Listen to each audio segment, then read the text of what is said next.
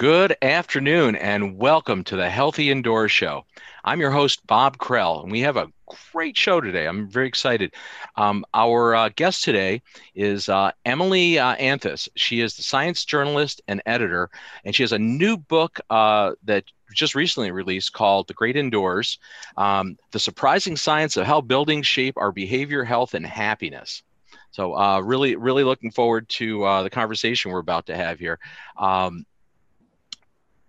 We'll have our Q&A chat line open for all you guys out there, so you'll be able to ask Emily questions in real time, and we'll be able to actually entertain those during the show.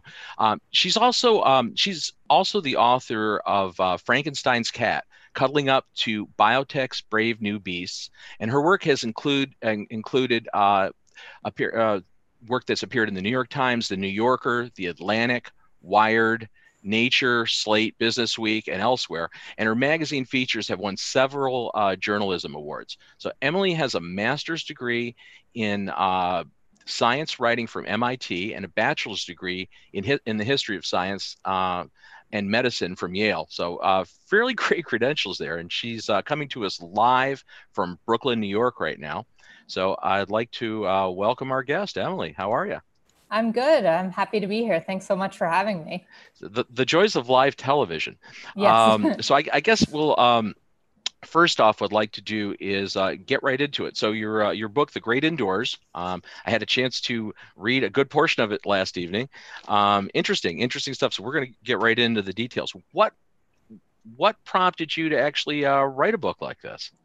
Well, so as you mentioned, I'm a science writer, so I normally spend a lot of time sort of keeping track of and reading the scientific literature, new studies that are coming out. And a few years ago, maybe more than a few, 5 or 6, I started noticing a lot of studies on what researchers were calling the indoor microbiome. So this was, studies where they'd go into homes or hospitals or offices and swab around and then figure out like what microbes, what species were living in our building. And we can talk a bit more about what they found in a minute. But what blew me away was how much they were finding. That, we normally think of our homes as something that's sort of closed up and sealed up and sort of sterile environments, but they were these incredibly rich environments. And that sort of sparked me to start thinking about our buildings as landscapes and as ecosystems. That tends to be something we associate with the outdoors, but there's this rich world in our buildings that we don't usually appreciate. And so that sort of was a spark for starting to think about the indoor environment in this way. So this project is not something that you just immediately rolled out. I know it was released last month. How long have you been working on this? I think I started about 5 years ago. It wasn't full time, I'm also a freelance writer, so on and off. But I think I first really started putting the pieces together in 2015. And the timing is purely coincidental with the COVID-19 pandemic, I'm assuming. It is, though I have had people, one, ask if I have undisclosed psychic abilities.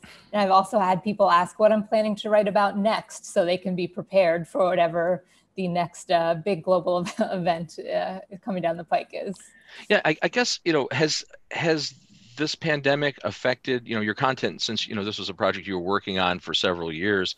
Has it changed any parts of your messaging or any parts of your content? I mean, do you think there's a different shape or different perspective for the book now based on where we are with this COVID-19 pandemic?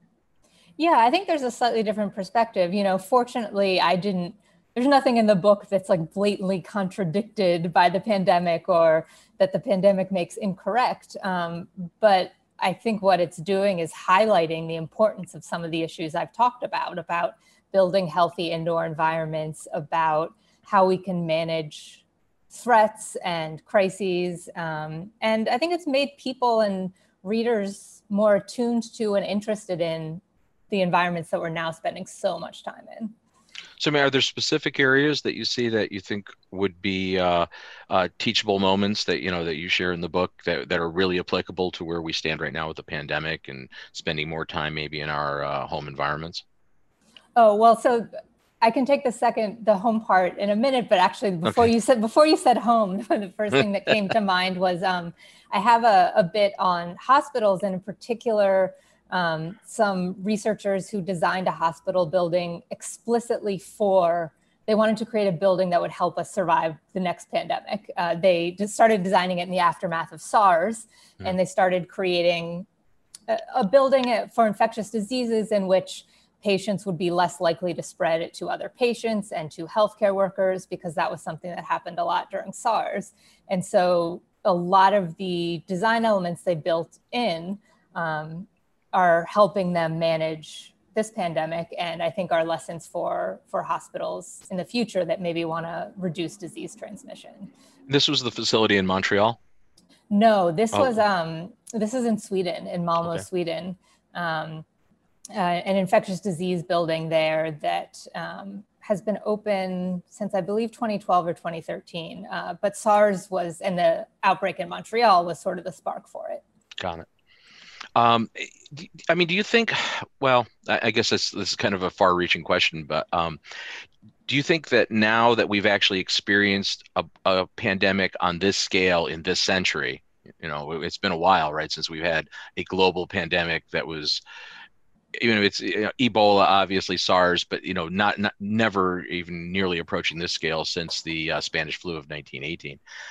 Do you think that's going to change the perspective on how people are designing these types of facilities, these healthcare facilities, or areas where we're congregating in mass with people? I do. And, I don't think it's going to be like a sudden break or a radical new direction, but I do think it will accelerate some trends that were sort of already starting to percolate through the literature and through buildings out there. So, there's been increasing emphasis in the last few years and attention really paid to things like indoor air quality and indoor air pollutants and designing for like antibiotic resistant bacteria and minimizing that spread. So those were things that researchers were like becoming interested in, but I think that will really accelerate those trends. I think it'll also accelerate some technological trends. So, when we think about the future of offices, I think we'll see a lot more like smart thermostats and smart locks and sort of touchless surfaces that, again, were out there, but I think their adoption will really be sped up in the aftermath of this. Yeah, I mean, I think there's a lot of behavioral stuff in addition to the, the behavioral stuff, I think is the low-lying fruit, right? Mm-hmm. Individual consumers can change their individual behavior. Little more difficult for you to change the architectural design of your environment. Though one of the things I talk about, and it's interesting to think about now, is there's precedent for doing just that. So I talk about in the 19th century, cities in the US were really ravaged by infectious disease. And this was before we had antibiotics and before we had vaccines. And a lot of the solutions to that problem, a lot of what helped us conquer those diseases were infrastructural and architectural changes, things like tenement laws that increased ventilation, or the construction of sewers, or changing of zoning laws. So there's definitely a precedent for that sort of urban planning and architectural change to help with disease prevention. I think also the, maybe in recent years, the worldwide adoption of the LEED building standard, mm-hmm. With the U.S. Green Building Council, and then more recently, the International Well Building Institute. You think, again, more traction? You see that? You think that this an event such as this COVID-19 pandemic, do you think this drives home the importance of our indoor environments a little more to people? Absolutely. And I had a very brief call with some people at the International Well Building Institute a few weeks ago, and I think they are getting inundated with requests and interest for, people who maybe might not have thought about how our buildings affect our health, and now suddenly very interested. And, I think a lot of building operators and owners want to be able to say to people like, look, we have a certificate of safety, or, whatever it is. They want to show occupants that they are taking steps to make those buildings safe. And so I think that's one way that they're doing it. And I would assume that's going to actually have a big impact, maybe in the commercial real estate market as we move forward. But do you see this translating down to the single family residences, and something that's more actionable by consumers, back to the point of homes? Yeah, I mean, so on a like what we can do now level, I mean, obviously we could think about how we might be designing homes differently in the future. That's sort of a longer timeline. But, I think I'm hearing even just from people at home who aren't architects or designers or engineers wanting to know what they can do. And I think there are a lot of pretty simple steps, everything from opening a window. We know that COVID-19 is a disease primarily that spreads indoors, and that any sort of outdoor airflow or ventilation is likely to help dilute and disperse the virus. So whether you have an HVAC system that you can change the settings on to bring in more outdoor air instead of just recirculating the same indoor air, that's likely to be helpful, as is opening a window. The nice thing about those is they have a bunch of other benefits that aren't COVID-19 related. So like they reduce your exposure to indoor air pollutants and other toxins. Yeah, and I've been getting questions also about sort of how can we psychologically cope with being in our homes. And one interesting thing that I think hasn't gotten a lot of attention is we've talked a lot about how to maintain social ties during this time of social distancing. And that's important. We need our social connections, but our other sort of innate human need is for privacy and space. And that can be something that's hard to achieve if you live like I do in a 1-bedroom apartment with another human being and a couple of pets. But there's some interesting lessons there from, other extreme environments like space station, about ways to try and carve out privacy and a refuge and retreat space. I mean, one thing I tell people, especially those who might not live in a big house with lots of rooms, is that privacy isn't only your own physical space behind a door. So you can have what you think of as like auditory privacy, which means like maybe you and your wife are both in the living room, but you each have headphones on listening to your own podcast. And that can create sort of a space of a cocooning and a refuge. Yeah, I guess it's an interesting concept. Again, I think we're going to be there's going to be changes. I mean, there have been changes. These last several months, I think, have affected all of us, in just how we are occupying and behaving in our indoor spaces. So back to your subtitle of the book, surprising science of how buildings shape our behavior, health, and happiness. Who's your primary audience for this book? Well, anyone who's interested would be my sort of default response. But I think there are several different types of readers who might be really interested. Anyone who's interested in science and research and science nonfiction, this book is for them. This book is also for architects and designers and engineers and people who are involved in creating our built environments. But then even just the general consumer or anyone who's interested in, how can I have a happier, healthier life, and what sorts of tweaks can I make in my own environment? We'll find useful things in this book. And, to be clear, I understand that it's not under everyone's control to like draw up the plans of their house. Right. But there are things we can all do to make our own spaces healthier and work better for us, even if we don't have an architecture degree. So, I mean, would you, do you feel that the, and this may be not a fair question, but do you feel that the architectural design of a space is more important or equally as important as the behavioral actions of the occupants of the space? Or how do you see the interplay there? I mean, I think they're both important. Maybe that's a cop-out answer, but I interviewed some researchers who designed a school, an elementary school, using principles of what's known as active design. So the idea is to get kids to be healthier and create environments where they're more physically active and they make healthier food choices. And I thought the way they talked about their job was really interesting. They said, we're designing the hardware, the system that this is going to run on, but also really important is the software. So the school's own programs, like if they want to encourage kids to have healthier eating habits, that comes down to like, are they having bake sales, or like what are they putting on the school lunch cafeteria? So I really think those two things, the hardware and the software, go together.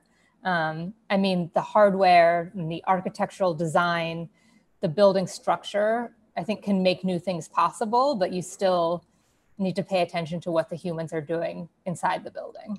And that's you raise an interesting thing there with schools, which coincidentally is our cover story for the July issue of Healthy Indoors magazine, getting back to school. Mm-hmm. Yeah, do you think there's going to be a more of a focus on spaces like schools, which traditionally are, in environments where they're always trying to budgetarily, cut a lot of these features that may, cost a little bit more money, and certainly schools' operating budgets have never been on the increase of late. Right. So they seem to have less to work with, and are, a lot of the country has an aging educational infrastructure, right? Mm-hmm. No question about it, as far as their facilities. A lot of studies that indicated that you could improve learning outcomes with a better environment. But how do you see that being adapted as we move forward? Well, I mean, I think in terms of the economic piece, and, the researcher or the architects I featured in my chapter on schools actually worked within the same budget they would have had if they had not been so innovative. So these interventions don't necessarily have to cost a lot of extra money. I mean, obviously, if you have more money to spend, you can do probably cooler things. But I mean, some of them are basic decisions, like how you orient the building in terms of allowing daylight in, and how you arrange spaces and their relationship to other spaces. Those aren't things that necessarily add costs. So I think there is room for creativity and innovation, even within, sort of our limited school budgets. I mean, this whole topic of, reoccupying schools now, right? The occupancy in schools is super hotly contested. I mean, in the last week in the media, that's one of the lead stories.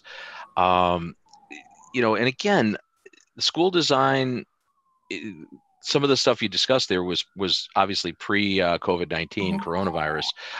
Has some of the concepts that you laid out, or have some of them been kind of made a little bit outdated already, just as a result of what we're currently experiencing on this scale? Yeah, well, I'm not sure I'd say outdated as much as, like, I do think in some of those public spaces, like schools especially, priorities have changed, for sure. Like, I still think there's nothing outdated about wanting to make sure that kids are getting plenty of physical activity. And, that's still a public health crisis in the US and other places, but it's certainly less immediate right now. And I would certainly understand if schools are putting less emphasis on that and more emphasis on just making sure that their students can actually get an education without getting the coronavirus. I certainly think some priorities have changed. That said, there are a lot of things that make a good environment in lots of different ways. So, like, you might want to think more about ventilation now that we have COVID-19, but that's also good for learning and cognitive performance. Sure. And other things. So it doesn't have to be either or, but I certainly understand why the priority is on the coronavirus right now. Well, I mean, yeah, it is, that's the fire we're currently fighting. Right. And again, this is, we've been forewarned of this for 17 years since the SARS outbreak, right? 16, 17 years ago. And I think we may not have heeded the warnings of many scientists and medical professionals of, the possibility of this exact type scenario playing out globally, and now it has.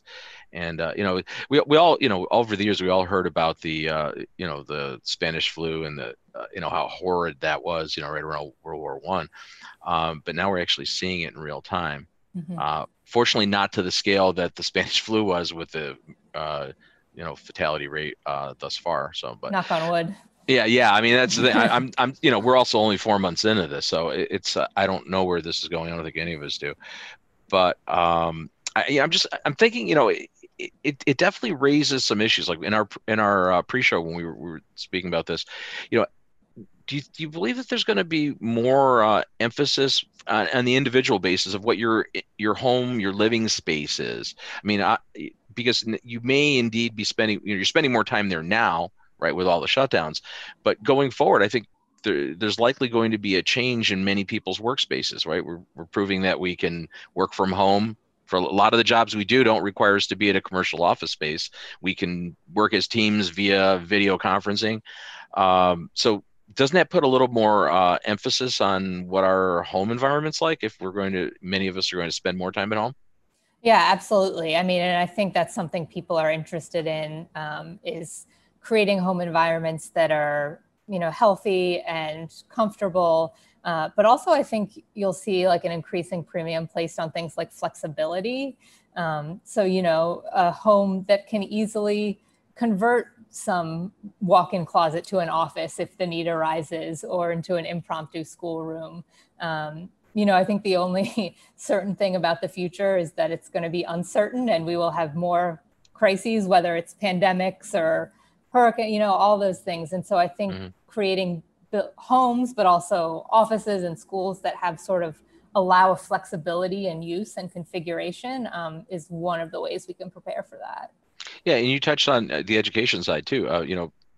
Many of the schools, around across the country have been closed for the past several months, or closed early in the school year.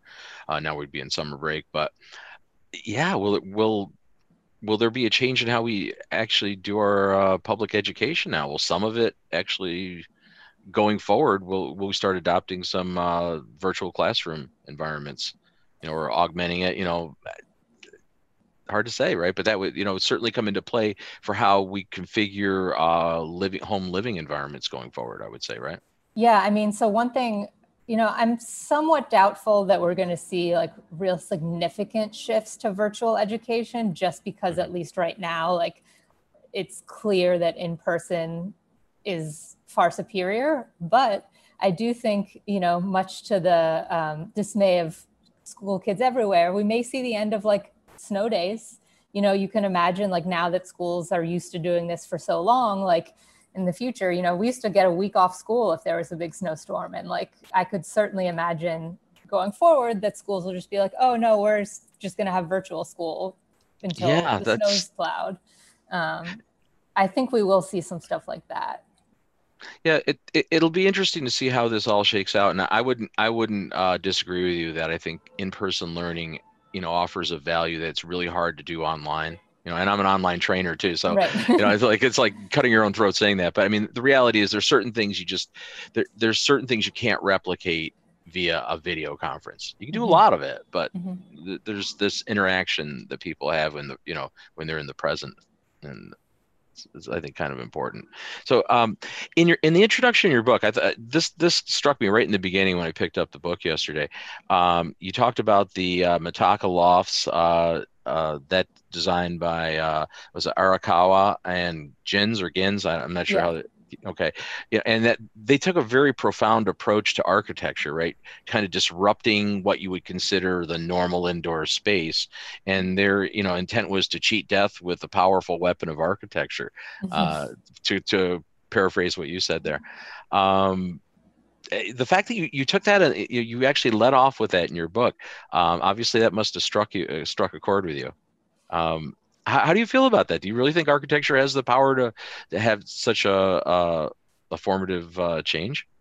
Yeah, I mean, I picked that as my lead anecdote for a reason, because the idea that sort of architecture could make us immortal is so extreme and so provocative. I mean, I think in partly deliberately so. But then what I also think is interesting about it is, like, on one level, it's clearly nonsense. Like, I mean, at least personally, I think the idea of immortality caused by anything is nonsense, let alone architecture. But it's also interesting because there is, if you dig deep enough, like there is an underlying scientific truth or insight there that they were onto, which is one, that architecture can really have a powerful effect on our health throughout our lifespans. But two, there's a substantial amount of research on what's sometimes known as environmental enrichment. And so there's a lot of research to suggest that if we create sort of stimulating, challenging environments, that is good for our bodies and for our brains. And I don't think it's impossible that you could, if you have the right environment, you could start to think about extending lifespans. I think that's what's within the realm of possibility. So, the example is sort of intentionally a little bit of hyperbole to get people thinking, but I don't think it's as far-fetched as it might seem at sort of first glance. Yeah, I mean, some of the data you cited tends to support that, right? That people in the urban environments have a tendency to have less issues with, the onset of dementia and things like that, where it seems like they're more brain activity maybe than people that spend most of their lives in a rural environment with less stimuli. Yeah, and one of the really interesting things is that if you think about like our convention for designing like assisted living or senior facilities, is usually they are sort of the opposite of stimulating, and they're bland and they're white and everything's safe. And like, I don't mean to discredit safety, like physical safety is important. But some of the researchers I talked to said like, maybe we should be thinking about ways to create sort of more engaging, slightly challenging environments, not that are going to like put anyone's safety at risk, but, Sure. Just making it this very easy beige place is maybe not great for people. Yeah, not maybe to the extent that Arakawa was doing, with right. radical lines where you literally could become disoriented. Right. Yes. Probably not a good idea. No, I mean, I don't think that would be good for anyone, frankly. But that raises an interesting point though, because again, your environment and your actual environment, environmental surroundings, do in the indoors especially seem to have an effect on just your whole state of mind, right? I mean, people in a crowded, cramped environment, like even I would say even if you had equal air quality in spaces, the ergonomics, the lighting, the sound, all those other factors, like we tend, I come from the IAQ world, we tend to talk in terms of indoor air quality, but really it's more of an indoor environmental quality that we're, coming up with a healthier indoor environment, right? That's the concern. Yeah, well, I mean, every aspect you mentioned and basically every aspect you can think of has its own effects, and they do interact in some interesting ways. I talk about some research where, scientists basically used office workers as guinea pigs while they like changed, the lighting and the noise and the air temperature. And they found that in certain conditions, the subjects complained more about the air quality, but that wasn't something they were changing. So like when they made the office darker and colder, people had a lot more complaints about just like the quality of the air. And so I think our impressions of certain aspects of the environment can sort of color our view of the quality of the whole environment. But all of those aspects play a role in sort of how we function inside spaces. Well, the Harvard Syracuse University studies, that came out a few years back, actually pushed some of that threshold. A lot of it was ventilation based, certainly, it was the cognitive effect of elevated carbon dioxide in the indoor environment, but they actually pushed other parameters in that study too, and looked at it. A lot of that research was actually done here in Syracuse, which is interesting. There's the Syracuse Center of Excellence is a research facility just down the street from us, where they do some very innovative things. I think this is interesting because you picked, there were several anecdotes that you picked for creating this book, various stories that became the stories within your story. But out of those stories, what indoor story affected you the most in writing this book? And tell me a little more about that. Like what really, you were dealing with this for several years, putting this book together. What really got your attention and really triggered you? Oh, that's an interesting question. There are a couple of stories that stick with me. One is I have a chapter on prison design, and I look at both the bad and the potentially good.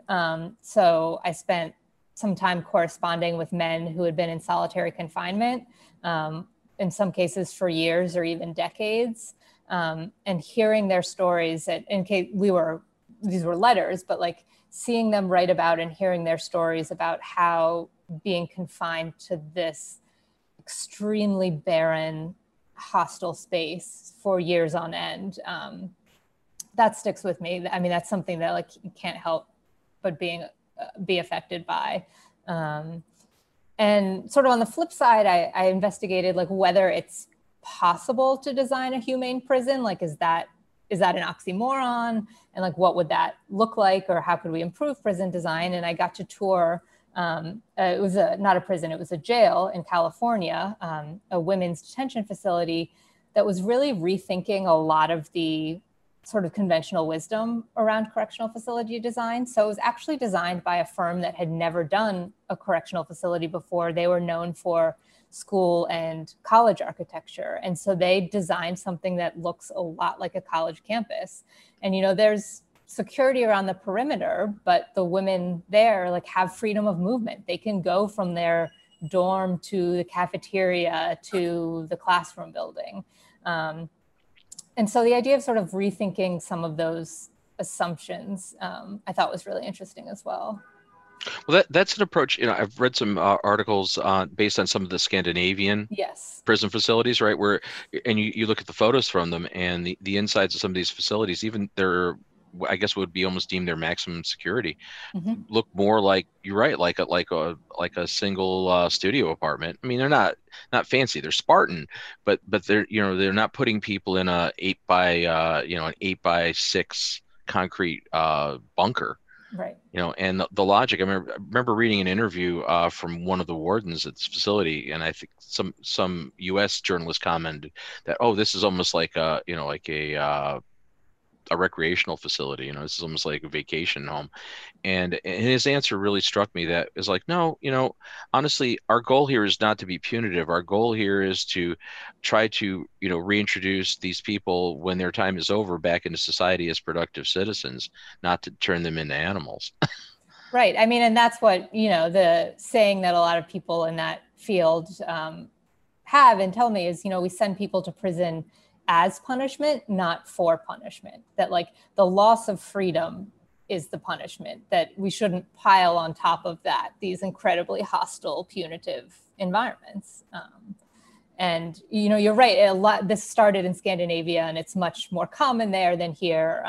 So one of the things I was looking at is like, could this kind of approach ever work in the US, which has this like carceral industry, right? Yeah, I mean, we have for-profit. The whole for-profit prison system doesn't really encourage them to start building nicer facilities. You know, if anything, they're de-incentivized to do that, probably. Right. That's its own topic that we won't broach it. We'll let it roll from there. You know, you refer to yourself more than once in the book as an indoorsy person. You know, what does that mean to you, and how has this book changed your own indoor spaces? You know, and as a follow up to that, do you have friends and family now asking you for advice on indoor air quality, indoor environmental topics? I do. And so indoorsy is something that, you know, I kind of say as a joke, but it's one of those jokes that is also, you know, has the benefit of having some truth to it. And I don't mean that like I don't like nature. I love nature. You know, as I say, like I've gone camping and hiking, but like if you ask me what I want to do on a weekend, it's often not like go out on some hike somewhere or go kayaking or something. It's like I want to sit in a comfy chair and read. Like that's just the personality I've always had. In terms of my own indoor space, you know, I'm somewhat limited in how much I can change as a renter. But one thing I've definitely done is bring in a lot of plants. You know, bringing nature into our indoor spaces is one of the interventions that there is the most research support for. It just has benefits on almost every aspect of our functioning. And so probably have a couple dozen houseplants now. And I did not when I started this book. That's interesting. We had a guest on several weeks back, Barun Agarwal from New Delhi in India. And he and his father-in-law were involved in the first, I believe, LEED platinum building in New Delhi. And I may have gotten that wrong. It might have been gold, but I think it was platinum. And they they have to deal with horrendous outside air. So the U.S. paradigm is always, well, you need more fresh air, right, to make the indoor environment better. But when you're in an environment like New Delhi, or maybe in Beijing, places where the outdoor PM 2.5 counts are horrific, 100 times higher, 1,000 times higher than we experience here. Outdoor air is not really a solution. So what they did that was very innovative is they took the top floor of their building and actually made the whole thing a greenhouse, and it's part of the air system. So they literally bring their air from their from the outdoor air through this greenhouse system to reduce carbon dioxide levels, and then through filtration as well to get particulate out of the air. But they're using, I believe, nearly 10,000 plants in one little thing for this building. Yeah. So the concept of, they're using plants on steroids though. Their whole, they're actually, they don't have them in soil. They have them in such a way that the root structure can also adsorb or absorb, gaseous contaminants, and they're making it very effective. But is it more than just the effect? I obviously there's some beneficial effect that plants can have on the air in a space, but isn't it also a psychological effect for the occupant? Oh yeah, it's there's a lot of research on. So just to run through a few, like exposure to nature in some way reduces stress, anxiety, and pain. It improves attention and focus. There's some really compelling studies out of Japan that shows that it actually boosts the immune system, and you can see that in like counts of white blood cells. So it has a lot of benefits even beyond air quality. Now, I mean, there's certainly the flip side of that, right? Is that potentially when you bring plants and soil and you water the soil, you potentially have microbial considerations, right? Potentially. Yes. There can be a downside. You potentially have a lot of parasitic fungi on the plant soil, and so. Yeah, though I guess I'll say that not all plant, in fact, lots of plant and soil associated microbes are totally benign, and some may even be beneficial. So, more microbes isn't necessarily a bad thing. It's a question of which microbes. Yeah, I think it's probably companies that are involved in the other solutions that probably fly the negatives about having plants indoors. Personally, I love the concept of a living wall in a commercial space, and seeing that, I just think it looks great. Which I guess let's get back to your first chapter of your book. Started talking about microbes in the indoor environment, and that seemed like was that up in the front of the book for a reason. You begin the book by going into your shower and pulling off your shower head. Yeah, it is in the beginning of the book for a reason. And because sort of one of the arguments that I'm making with this book is that there's so much more happening in our buildings and in our indoor spaces than we typically appreciate or that we can even necessarily see. And I thought that microbes were the most sort of obvious example of that. We think of our homes as separate from the outdoors, but lots of outdoor microbes get in them, lots of other microbes get in them. It's just sort of a case study in how rich and complex our indoor environments are. So that was sort of what I was hoping to illustrate with that chapter. So there, you were referencing, in the book, you referenced both the microbiome research and also, I believe, HomeChem, which were funded by the Sloan Institute. So that's, you had an opportunity, obviously, to speak with some of the researchers involved with that, right? And so one of the things that I've always brought up in this industry that I think it's always been a problem is that there seems to be very good research going on. So these studies, these programs that Sloan Institute did, both the microbiome and the HomeChem, I think are revolutionary, and it's great information, but it's again at the research side. And how does that get to the practitioner level? And then how does that from the practitioner actually get to the general public? Like, does this become actionable, or does this intel just stay in the academia realm? Yeah, I mean, that's a good question. And, in some ways, a lot of these studies, they represent enormous progress, because I think for a long time, it was just sort of conventional wisdom, tradition, best practice. Like, there wasn't really rigorous research at all about what our indoor ecosystems look like, what our indoor chemical exposures look like. And so the first thing you need to do before you can even get to recommendations and solutions is say like, well, what is the status quo? Like what is happening in our homes? And that is, sort of unfortunately the phase a lot of the research is in right now. It's still, we're starting to just move past that where it's documenting like, what are all the processes that are happening in our homes? The next step is, as you say, to start trying tweaks or interventions, or if we do this, how does that affect our chemical exposures, or how does that affect our indoor microbiome? And we don't have a lot of clear answers to that yet, but I mean, the research is happening, so it is moving in that direction. But I think researchers are saying that before they could even get to that phase, you just need sort of like some of these baseline studies to figure out what's actually happening. But so ultimately, though, what do you think is more going to have more impact on the a general consumer's health, and their happiness? Is it the research, the science side of it, or is it the actual practice side? How do you see this playing out? Because I mean, research is all well and good, but if it doesn't actually create a change for the end user, has it achieved anything? Though, I mean, I guess I would say that there is no practical side without the research. Or I mean, there is, but it needs to be based on evidence, right? So I mean, it takes both. And absolutely, we need like the practical recommendations and solutions for consumers, but they have to be based on evidence. Like I think there are way too many scenarios already where you see all sorts of products being sold, and some people have coined the term now, like Corona washing, things that are promised to have all these benefits, but they're really not proven. So I'm with you on the need to translate it to actionable information, but we have to start with the basic research. I can concede that.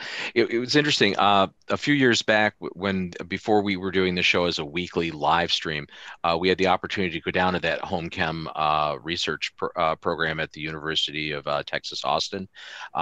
Dr. Rich Corsi was there at the time, and Doctors Marina Vance and Delphine Farmer, and I had the opportunity to interview all of those individuals there, during the program and see what they were doing. And one of the things that struck me is they had done a test. It was for those of you out in the audience who aren't familiar with it, it was a research house, a small ranch house with just literally millions of dollars of test equipment. And what they were doing is testing how the actions of individuals in their indoor space and their indoor living space would actually affect their indoor environments. They did a thing where they simulated cooking a Thanksgiving dinner, which you vaguely referenced in your book. I got to see some of the actual data from that, and it was startling, to say the least. Yeah, I mean, and that's the kind of thing that sort of I was just referencing where, I think there was a general sense that like cooking and cleaning could produce air pollutants, but this was one of the first projects to really rigorously quantify that. And, so that's the kind of like very basic research that they're doing. And it's a fascinating study. So you mentioned that, the concerns for using antimicrobial products in the indoor environment. Elaborate on that a little bit. I'd like to hear a little bit more about that. Yeah, well, so here I'm talking mostly about sort of what you might think of as added antimicrobials. So not, we know that things like soap and water or, sunlight can sometimes kill microbes. And I'm talking more about like chemical additives like triclosan is a common one. And I think people would be startled, or some people would be startled to know how pervasive they've become in the built environment. I mean, they are added to so many consumer products now. Ones you might expect, like, hand soaps and cleaning products, but also like furniture. You see like textiles and materials and floor coverings that are impregnated with these chemicals. And they, I think, can have a couple of negative consequences. So one is there is now some research to suggest that they might be helping sort of spur the emergence of antibiotic-resistant bacteria. There's some interesting work that's been done showing that like homes that have higher levels of triclosan have bacteria with higher proportions of genes that are known to confer resistance to antibiotics.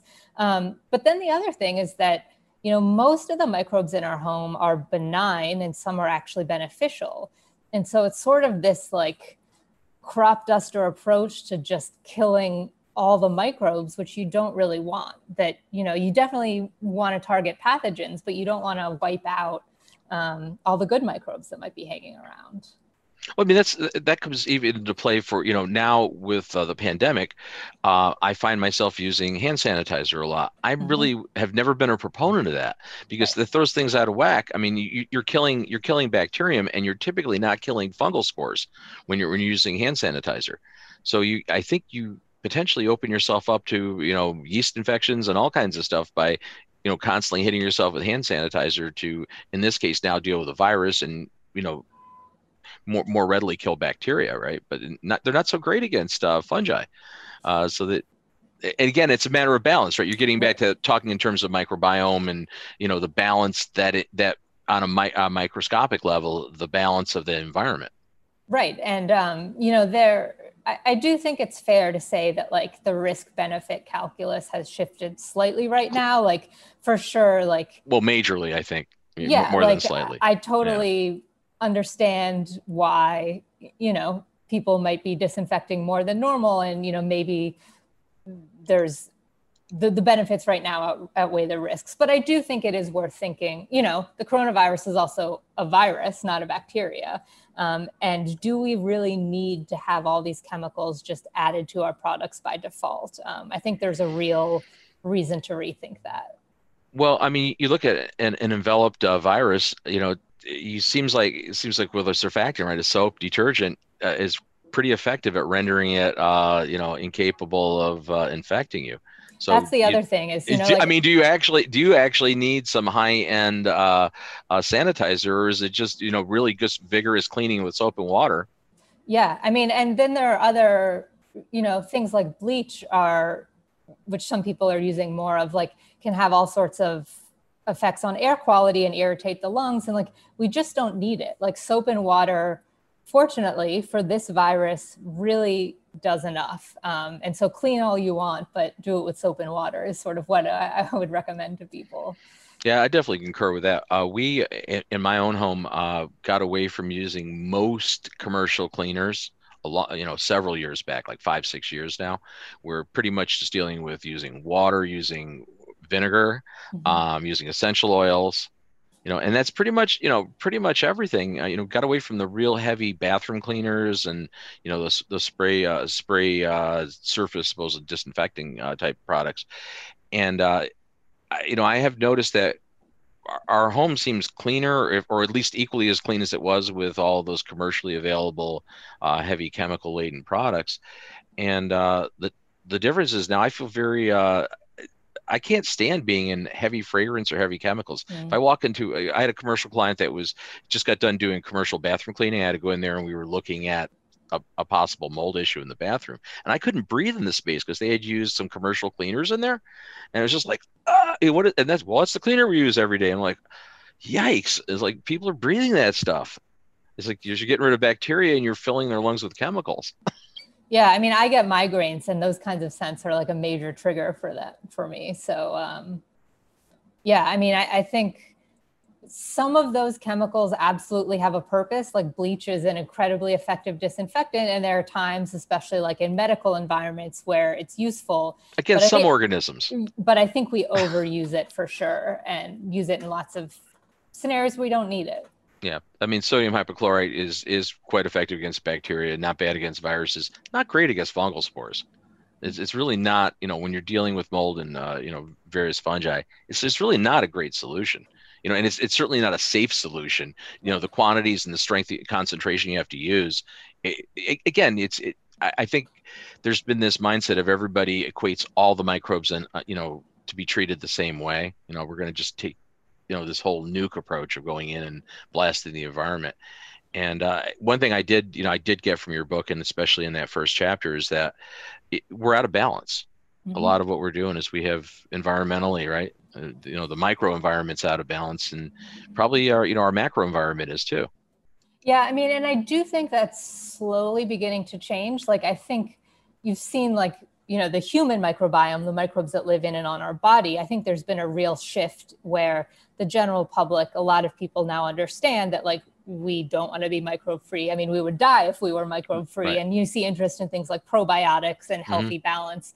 And the same is true for our homes. So, maybe the public awareness of that isn't quite there yet, but I do think that is beginning to shift. And hopefully people are starting to appreciate why microbial diversity and richness is really critical to our health.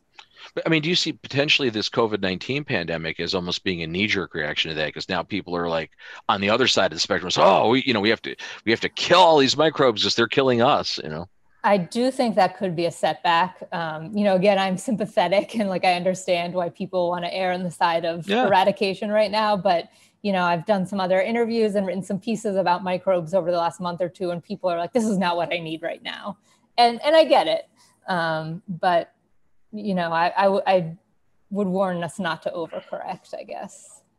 I mean, do you think that people, in general now, again, as in response to COVID, do you think people are going to make more inexpensive, maybe temporary fixes to their indoor spaces to deal with the virus until a vaccine's developed? Or do you think people are going to make permanent changes and start to, maybe adopt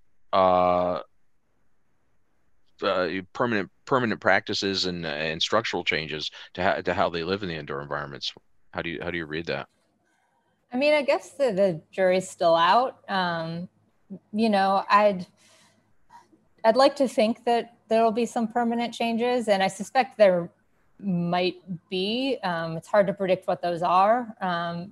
I guess also, though, I recognize that the truth about human nature is when certain threats or events are really prominent and really in our view, we tend to adapt to them and then forget quickly when the moment has passed.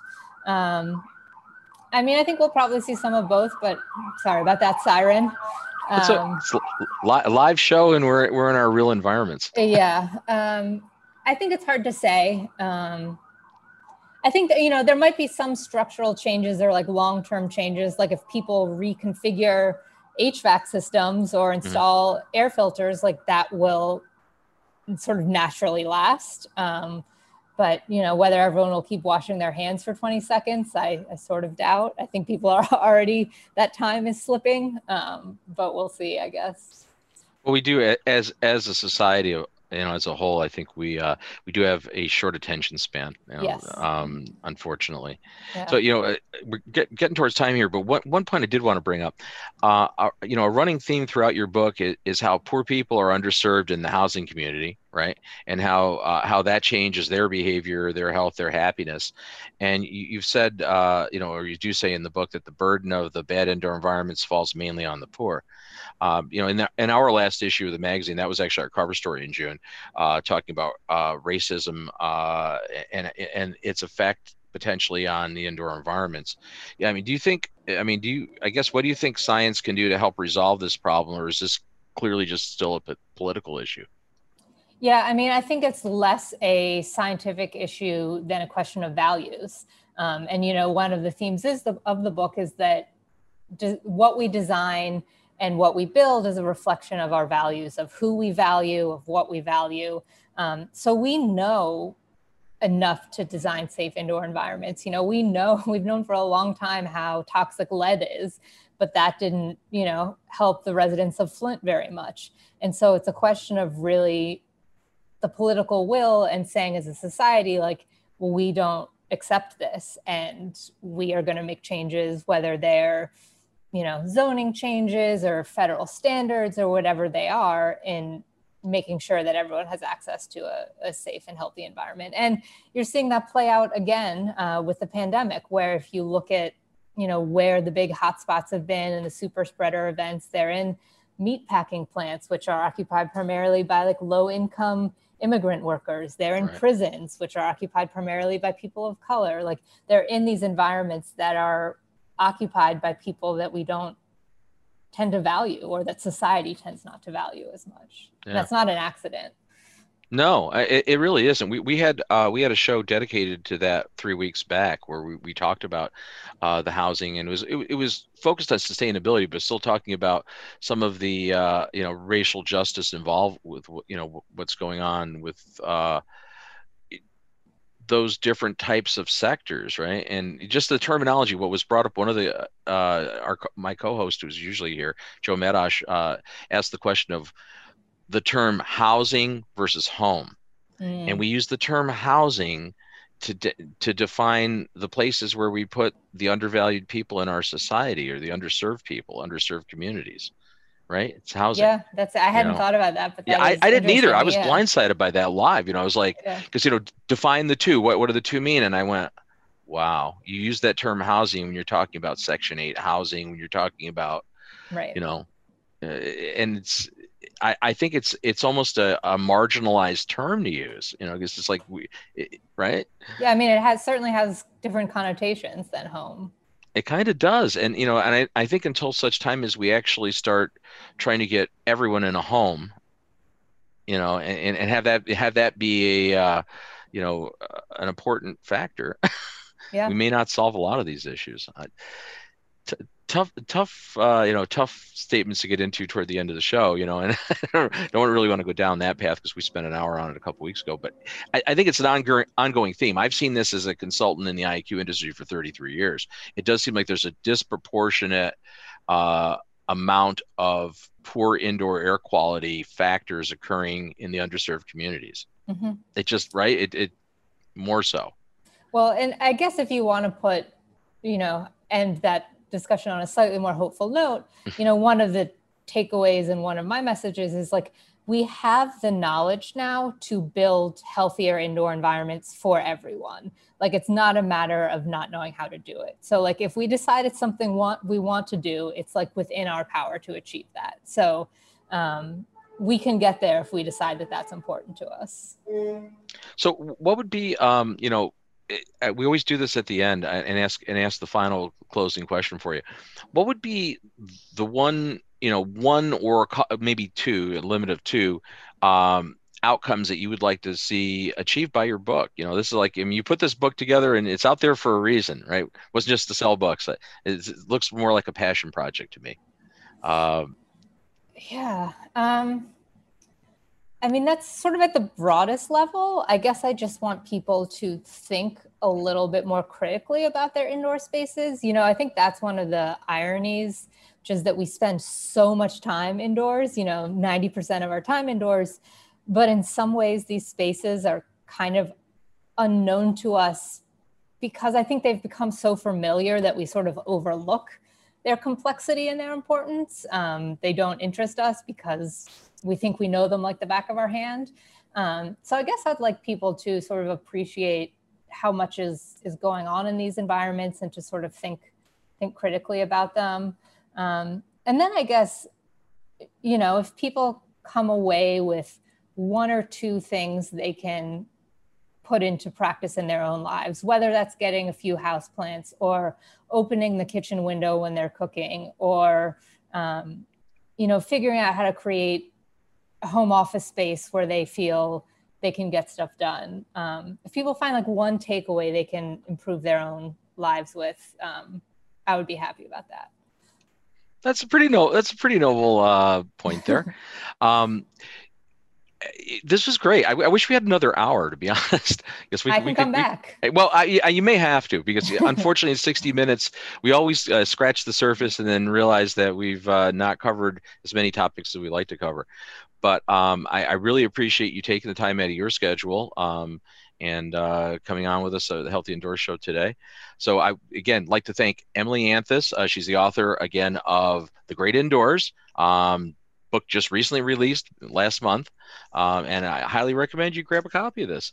So with that, we will return next Thursday, 1 p.m. Eastern Daylight Time for the Healthy Indoors Show. So on behalf of my guest Emily and for the Healthy Indoors Show and Healthy Indoors Magazine, I'm Bob Krell. We'll see you next time. Please stay safe.